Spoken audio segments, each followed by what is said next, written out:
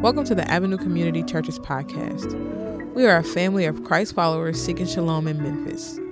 We pray that you are encouraged by today's message, and as you listen, may the word of God shape you to be more like him. Today, we're going to talk about Jesus. What if you had the full overview of what you were trying to figure out? Most times when we hear the question, who is Jesus? We go everywhere except to the source. Just like you guys did with the puzzle and then asked for the boxes, which were sitting right here in plain sight the entire time. I didn't know that was an option. You literally just started doing it on your own, which we all do. When we're posed with the question, who is Jesus? We look inward instead of to scripture, which tells us exactly who Jesus is. Tonight is not about you figuring out more head knowledge or holding to some words that we just quote out loud. Today is the opportunity for us to do what my 1938 grandma encourages me to do all the time, and that is to never graduate from asking yourself, who is Jesus? Because it is a lifelong course. You will forever be intrigued and ask yourself, who is Jesus? When I was about 16 or 17, I told y'all I'm a preacher's kid. I grew up in a Black Baptist church. We have Bible study on Wednesday nights, and if it ain't no childcare, you sit in there with the grown people and you are seen and not heard. Well, when I was 16 or 17, I had a boyfriend, and we was at church and we was arguing, but did nobody know we was arguing because, you know, preacher's kids, we're innovative. We had a notebook that we would write out what we had to say and pass it, and then write out what we had to say and pass it. Consciously, I was focused on that argument. Unconsciously, my mind and my heart heard what my uncle was teaching each week. Each week, he was going through the book of Hebrews. And one phrase always stood out, and it's a phrase that I probably continuously seek for the rest of my life. Jesus is the all-sufficient Savior. So tonight, we're going to take a look at what it means for Christ to be the all-sufficient Savior. I have 7 questions for us to explore together. I give y'all some scripture context and we work it out together. But the first question is, who is Jesus? The name Jesus, Joshua, Yeshua, means the God who saves. Christ is not his last name, which Black Twitter has deemed. His name is Jesus Devontae Christ. But, yes, go on Twitter. But his last name is not his last name. Jesus Christ is his identity. It identifies who he is and what he has come to do. Christ means Messiah. Jesus Christ, the God who saves, who is the Messiah. So, the first thing we need to know about who is Jesus is that Jesus is God. Skip, I'm going to ask you to be my computer person over there because I ain't fancy like George was last week. I don't have no clicker. But Jesus is God. There was no way us as mere humans could have atoned to a holy God for our sins. So God sent himself in flesh to be our atonement. Jesus is God. He is the only explanation, and his deity is the only explanation for what he is and what he has been and did for us in Scripture.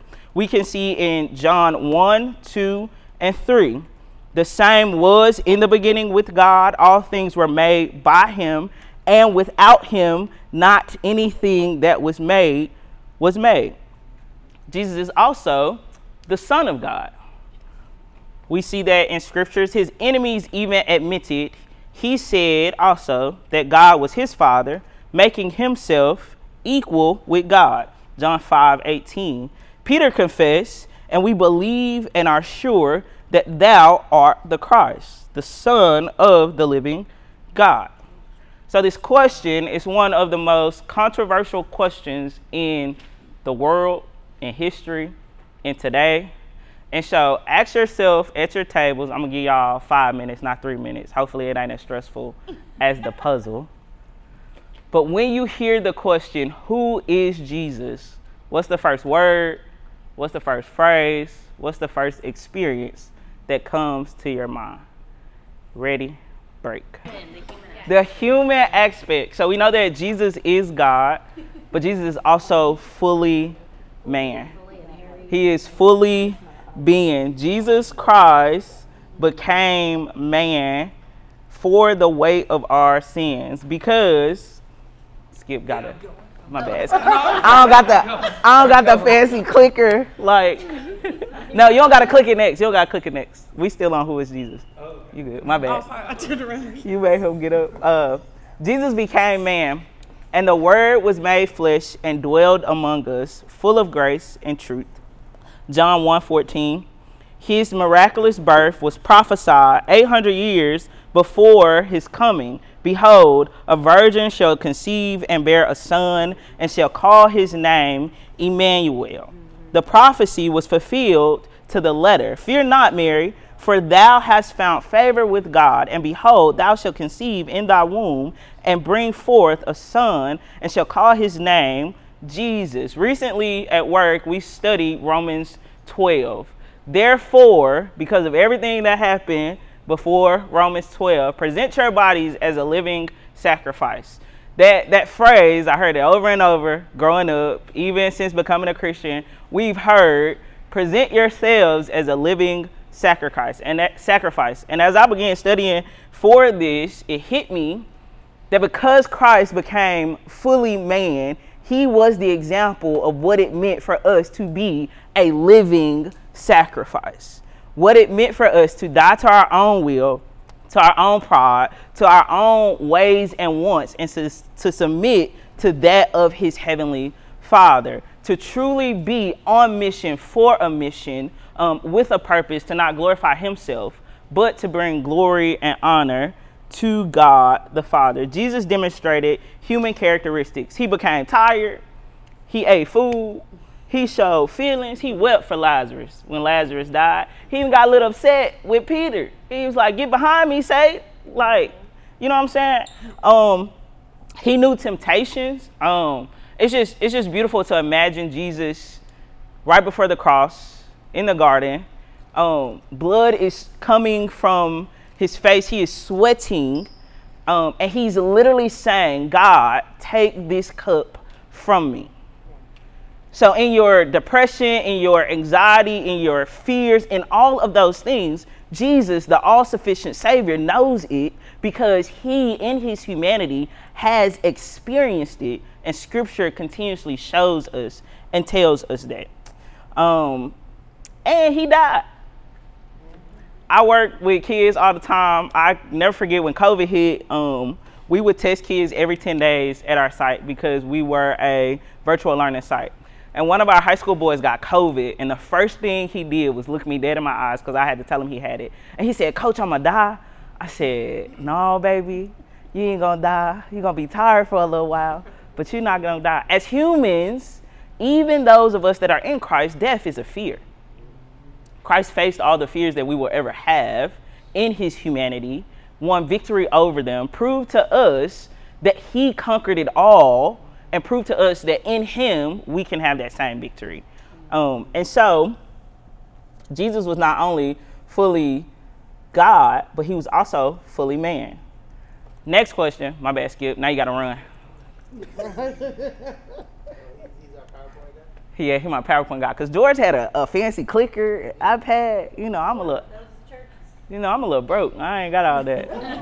That's my ma'am computer. It worked. The next question. Now that we know that Jesus was fully God, fully man, he felt the weight of sin, death, burial. Where is Jesus' impact because of those things? Where is Jesus' impact because of those things? Because he's fully God, because he's fully man, he has an impact. Where have you seen, is seeing, possibly will see the impact of the two colliding? Give you 5 minutes. All right, cool. I'll go first to soften it for everybody. So where do we see Jesus' impact? One of the first places we can all honestly say that we don't think about Jesus has an impact on his culture. In this Western world, Jesus, it's argumentative, has started all the fights on this continent. people who have pledged their allegiance to Jesus have said, you're not doing it right, so let's start a war. I know what the Bible, quote unquote, says. I dictate to what you know of Scripture. So now let's start a war. From the Roman era to the world wars to the civil wars, many people were believing, I'm fighting for Christ. Culturally, Christ has a big impact. I was telling this table, I get the opportunity to be in a lot of spaces, Christian spaces, sorority spaces, black spaces, white spaces, all the spaces. In some spaces, culturally, Jesus is reverenced. With some of my sorority sisters, he's just a sky daddy. They don't respect him. They don't honor him. Nothing. That's how they mention him or reference him. But his impact is equated to the behavior of the church, not exactly to who he is. And so the impact for them is different culturally. Jesus, their perception of his impact. Their perception of his impact is based on the church's, our brokenness as broken people's behavior. And so that's how they correlate what Jesus' impact is. Another impact that Jesus has, he has an impact on people. For us who have been saved by grace through faith, his impact on us is a daily sanctification and a denial of ourselves and a submission to his will and to his way. For some of my sorority sisters, his impact on them is he's a bunch of rules, he's a bunch of regulations. I don't want to have anything to do with it. If you follow me on social sites, I posed a question this morning, who is Jesus? And unbeknownst to me, one of my ma'am students answered. And she said, I used to think Jesus was a lot of rules, but what I'm realizing is he's all I need. And it was because she had to figure out the impact of Christ for herself and meet him for herself. And so Jesus has an impact on people, culture, but for a lot of us, Jesus has an impact eternally. Because he died, because he was buried, because he was bruised for our iniquities, eternally, we have gained his righteousness, his honor, and his glory, and we get to behold the glory of God because of Christ. And so he has a cultural impact, he has an impact on people, and he has an eternal impact. I know I missed some, that's why I let y'all talk. So anybody want to share?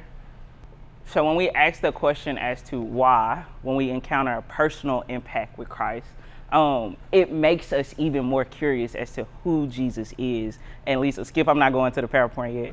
He touched it. But that personal impact is extremely important. Like I said, I grew up in the Black Baptist church, and you hear all the time, it's a personal relationship, but then it becomes a behavioral thing, because one of the funny parts about my testimony, my uncle started preaching in 2005. He became a pastor in 2005. The Sunday after he became a pastor, he started pastoring in 2005. He started preaching before. He started preaching and pastoring. No. But the Sunday after he was, I don't know what the Baptist term is, ordained as pastor at the church, my grandma was like, hey, let's go down and join the church. I was like, cool, I'm just joining the church. I was not baptized at the time. My slogan at the time was, I'm going to do my dirt first, and then I'm going to become a Christian, because all that perfection ain't for me. Well, walk down, the lady said, we got 2 candidates for baptism. Me and my little cousin was both sitting there, and we both looking around like, who the candidates? I ain't said I believe in Jesus, but it was us.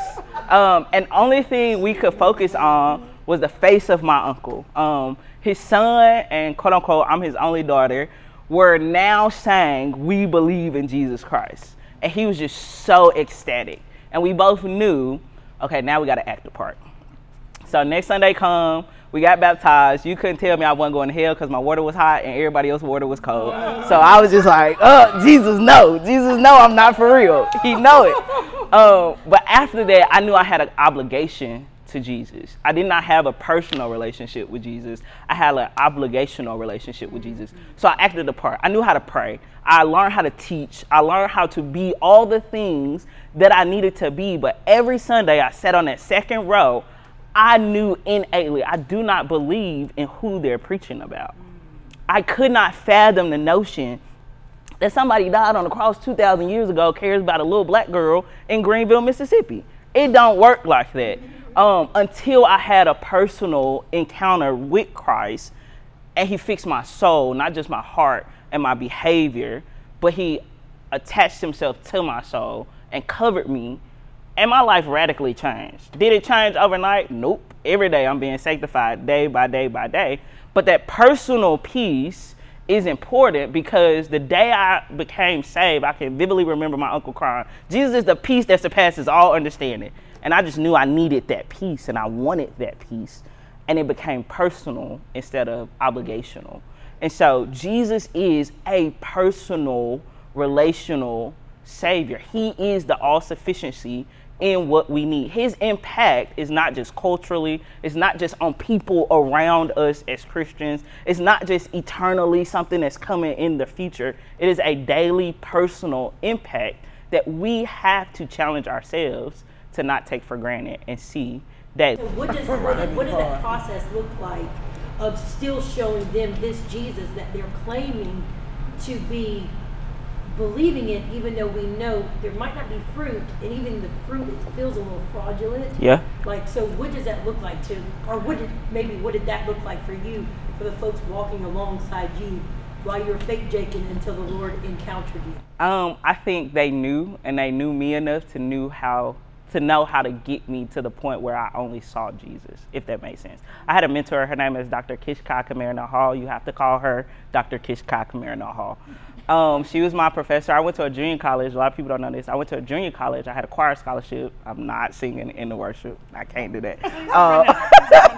I had a choir scholarship, and she met me in a public speaking class. And from that day on, she just intentionally always encountered me. She made it her mission. She knew who I was, she knew where I was from, but she just made it her mission to encounter me. And when I left home, I was there for 2 years. I did not go to class. I almost flunked out my first year. And she asked me, what you gonna do? You ain't graduate, what you gonna do? I said, I don't know. She was like, well, if I get you into Mississippi Valley State, will you go? I said, sure. She got me into Valley. I went to Valley and I turned up. The preacher kid was no longer the preacher's kid. Nobody there knew that I was a preacher's kid, so I got to be exactly who I wanted to be. I'll never forget it. When I graduated from Valley, she called me and she said, so what you want to do with your life? I said, I want to do radio and television production. She said, well, if I get you into Arkansas State, will you go? I said, yeah, sure. I knew I couldn't get into Arkansas State because you got to have like a 3.0 to get into graduate school. I had a 2.2, so I knew I couldn't get into Arkansas State. But I got in off of her letter of recommendation. The director of the grad school called me and told me, hey, I ain't look at your transcript. I didn't look at nothing. I just read her letter of recommendation, and you got in. I wasn't going to go. I was not going. I was living at home with my mama. I was fine.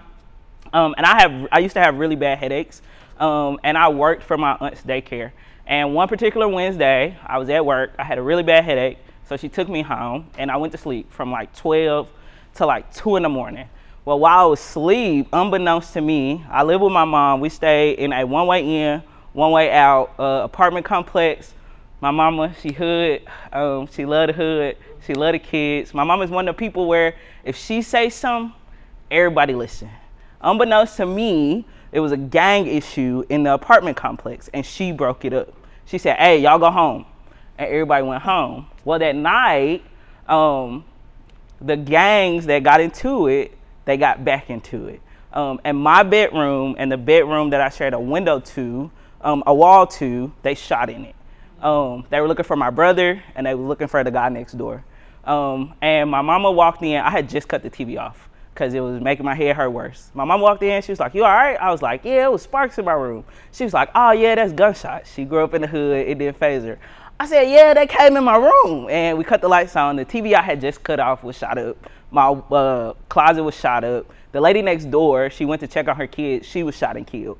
And so that was my cue to say, oh, she got me into Arkansas State. I'm going. And so I left. But when I got to Arkansas, everything that I had ever lived for back at home that I placed my identity in, I didn't have it anymore. Couldn't be a preacher's kid. Couldn't be a sorority girl. Nobody knew me. I didn't have friends. I didn't have family. The mentors that I had really stopped texting me. My friends stopped texting me. I had a boyfriend, but he was in Chicago. And I had a mentor. She called me and she said, hey, I was talking to my high school girls, and I told them if they want to be like anybody else, they need to be like Jerjuanna. And I was like, Jerjuanna don't even know who she is. How you gonna tell a group of kids to be like Jerjuanna? And so everything that I ever looked to as God was gone, except this boyfriend. He was around, you know, he would pull up to my apartment, he would buy my groceries, he paid all my bills. I was ecstatic. But my top rule, the Lord ain't fixed me with this yet, don't cheat on me. If you do anything, don't cheat on me. And he cheated, and he felt the weight of it, and he called it and told me. We were in a long distance relationship. I would have never found out. And I was just sad and depressed, and my soul ached. Alcohol was my comfort. It wasn't fixing my soul ache. Radio and television wasn't fixing my soul ache. I got to work for ESPN. Everything that my identity in broke me instead of healed me. And the words that my uncle said, Jesus is the peace that surpasses all understanding, hit me. And I was like, Jesus, I need you to be the peace that surpasses my all understanding. And literally the next day I woke up, I didn't have a joy up here, I had a joy in my heart that I couldn't explain. I wanted to read scripture. Before then, I was just reading it because my auntie told me I had to. But now, like, I'm reading the King James Bible and I get it. Like, I realized the scales were removed and I started doing what Jesus wanted me to do instead of what I wanted to do, if that made sense. And particularly now with the students that I get to work with, is transparency. A lot of Christians aren't transparent with their struggles. They see the perfectionism of Christianity. They don't see the neediness of Christianity, if that makes sense. And so my kids know I struggle with anxiety. My kids know I struggle with depression. My kids know I struggle with my finances, but they know that at the core of it, man, I got to run to Jesus and not the world. And so they get to see, oh, Coach Jerjuanna used to fake it until she made it. But now that she's made it, she can't even go back to faking it no more because her dependence on Christ is so much more valuable than her image to people around her. Because that was my goal back in the gap. So I hope that made sense. I hope that made sense. What does Jesus say about himself? Jesus says, I am the bread of life. Jesus says, I am the light of the world. Jesus said, I am the door. Jesus said, I am the good shepherd. Jesus said, I am the resurrection and the life. I am the way, the truth, and the life. No man comes to the Father except through me. I am the vine. I don't know if y'all on TikTok, but I'm on TikTok. That's one of my problems. When I start studying, I'll be like, let me go to TikTok. But my TikTok is full of Bible stuff. But every couple of weeks, this TikTok resurfaced of this white guy who tried to logically explain Christ away. And what it did was made him fall more in love with Jesus. He went to all the other religions, and all the other religions were saying who Jesus is, this who Jesus is, this who Jesus is, this who he not, this who he not. But when he got to Christianity and saw what Jesus said about himself, Jesus ain't mentioned nobody else but him. Jesus kept the focus on himself because he wants us to keep our focus on him, our gaze on him. Because when we veer off, we start seeing our failures, our flaws. Personally, for me, I start seeing what the world doing, and I'm like, dang, I could be out there making that same amount of money. I could have had a husband and some kids, and I was out, we start seeing everything but the right thing. And so the next question is, it says, what does Jesus say about himself? But in light of knowing some of the things and some of the qualities that Jesus says about himself, for us who are saved by grace in him, what does that mean about you? So because of what Jesus says about himself, I am the bread of life, that means he's the bread of life for you. Because Jesus says, I am the light of the world, that means when you walk through that valley of shadow of death, he is the lamp that helps you get to the next step. When he says, I am the door, the only way you can get to God is to go through his door. I was part of campus outreach, and they always used to use this story, like, imagine if you go into a party and you get to the bouncer, and the bouncer be like, your name ain't on the list, and Jesus is the bouncer, and the party is heaven, and you can't get in. They used to do that. It was like, we used to use that all the time. We used to use it all the time.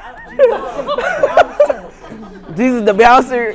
Every time I see that scripture, I always go back to that illustration because I'm like, that's what they was trying to say. But Jesus is that door. He ain't the bouncer, but he is the only way for you to get to heaven. He is the good shepherd.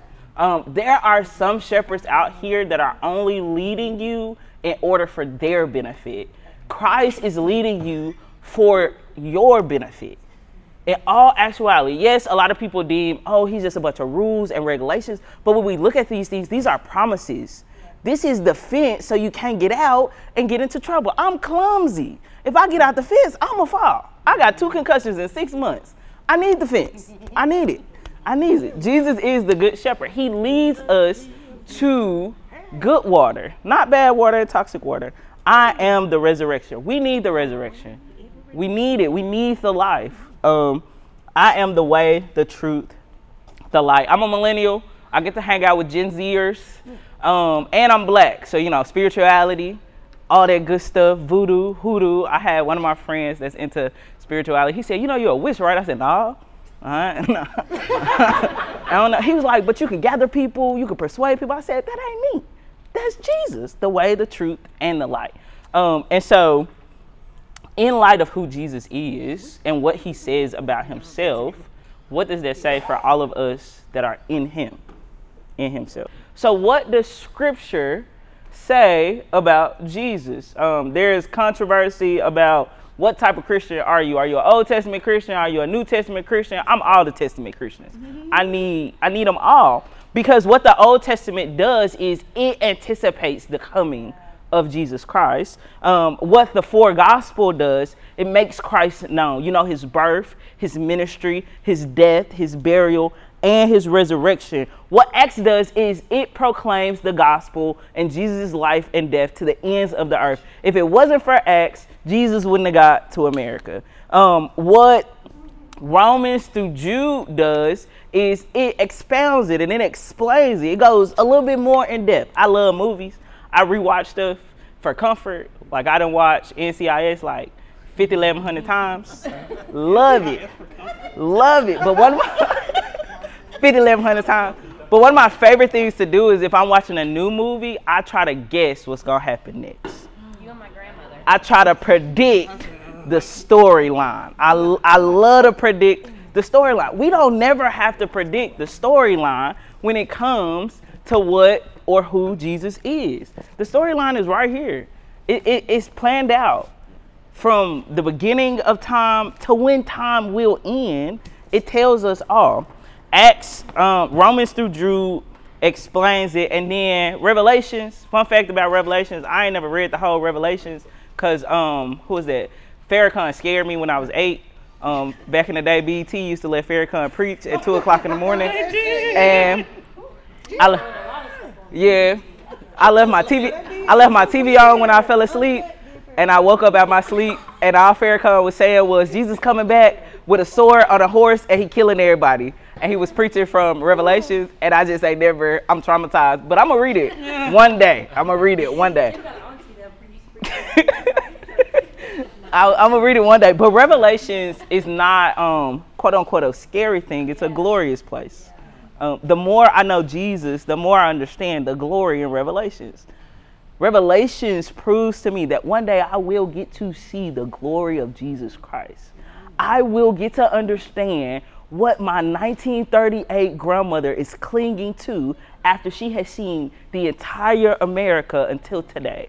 That Jesus, her Lord and Savior, who she's experienced by experienced scripture as well as learning from a pastor, that he is the one that she has held on to all of her 86 years of life.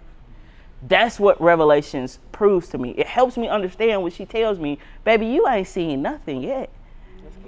It gives more weight to the hymn, "'Tis so sweet to trust in Jesus." The hymnist that wrote that was grieving, but yet she still clung to the hope that Jesus is sweeter than my grief.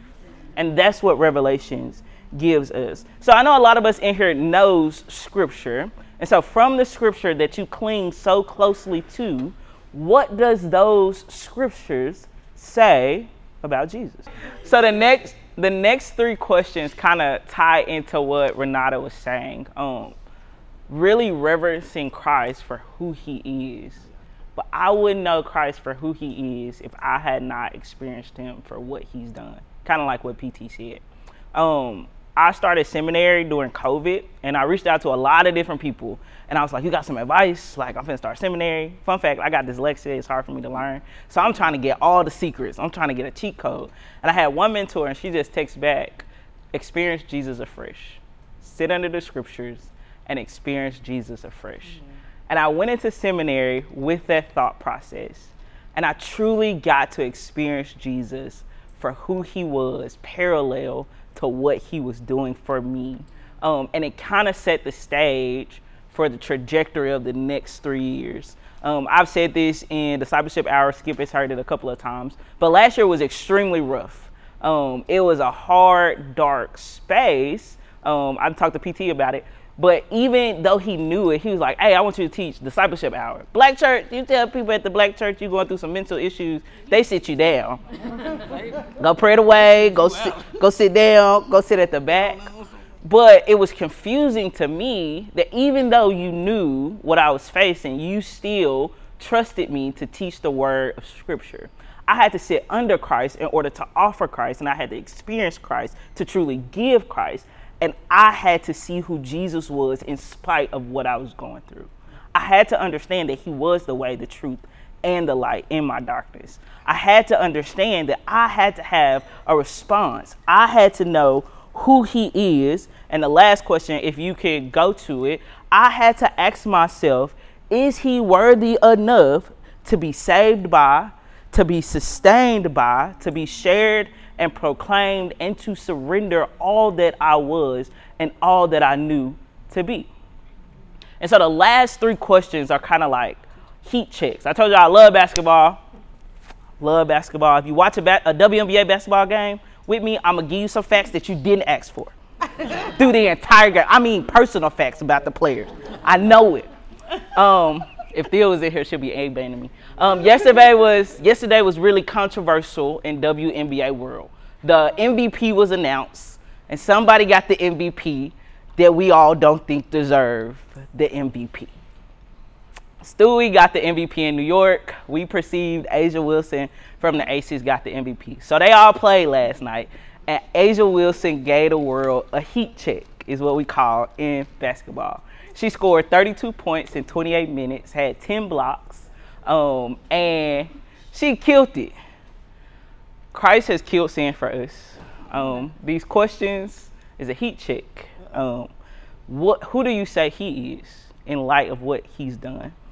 What is your response to who Jesus is? And is he worthy to be that I am? They were talking a few minutes ago. Cara pointed out that I am the way, the truth, and the light is the answer to the question, what is Jesus' impact in all areas of our life? And so, is he worthy to be that I am? Which God told us in the Old Testament he was, which Christ proved to us in the New Testament that he was, and he continues to prove to us in the present that he is and that he will be. And so what I would ask you to do for the next 5 minutes maybe, is to really think. You don't got to talk about it if you don't want to. You don't got to share. It's up to you. On the questions, who do I say Jesus is? What is my response to who Jesus really is? Because fake it till you make it, Jerjuanna's response was, let me work my way to righteousness. Jerjuanna to now is let me sit down and be still and rest in his righteousness. That's my response. And then hit yourself with, is he worthy to be everything that he has told you he already is? And do you believe it? For a long time, I didn't believe that Jesus could be my pleasure, my boyfriend, all that good stuff. Because I'm single. I've been single since I came to know Jesus. It's rough out here in these streets. It's rough out here in these streets. But what I've learned in Jesus and just in this singleness context and just being intentional with it, that it's the best place that Christ has for me right now in this moment. And it's not a burden, it's a gift. And he is worthy to hold all of me, to have my singleness. If I get married, if I have kids, he is worthy enough to have it all. And I can give it all to him. I ain't never think I can give him my relationships. He can have all of me, but just not my relationships. Nah. He's worthy enough for me to be saved by, for me to be led by, and for me to surrender to. So just think about, who do you say he is? What is your response to who he is? And is he worthy enough to be? Yeah, like 10 minutes, then I'm pressed out. But the goal of tonight and the rest of the Wednesdays is not to just lay on a lot of theology, a lot of scripture, but to spark a curiosity that will cause our hearts, our minds, and our souls to continuously investigate theology, God, Jesus, sin, salvation, and holiness for ourselves. And to even have conversations with people, because we all do have those blind spots. One of the things that really opened my eyes this season of life to what Christ was doing and to be grateful. I lost a best friend in July. She passed away in a car accident, drunk driver. But during my season last year, she wasn't a outward Christian, she was a private Christian. And we would talk on the phone, and she knew what I was going through, and she would always tell me, man, Jerjuanna, stand on your verse. And I'd be like, how you know I got a verse? Like, we don't even talk about Jesus like that. And my favorite verse is Jude 24:25. Now to him who is able to keep you from stumbling and to present you blameless in his presence, in his glory, without blemish, with great joy, is the only God, our Savior, through Jesus Christ, our Lord. That piece, through Jesus Christ, our Lord, really sat with me after her death. I wanted to cry and weep, but I knew she knew Jesus for herself. She had built a personal relationship with him. She trusted the scriptures, and she responded to what Jesus was calling her heart to, not to what the world wanted her to be. And so tonight wasn't to just give you a lot of scriptures and words, but to spark a curiosity in your heart so that you can forever experience Jesus afresh, to be curious about who Jesus is, and to rest in the notion that Jesus will and can present you blameless with great joy before God. I'm gonna pray for us and then we can leave.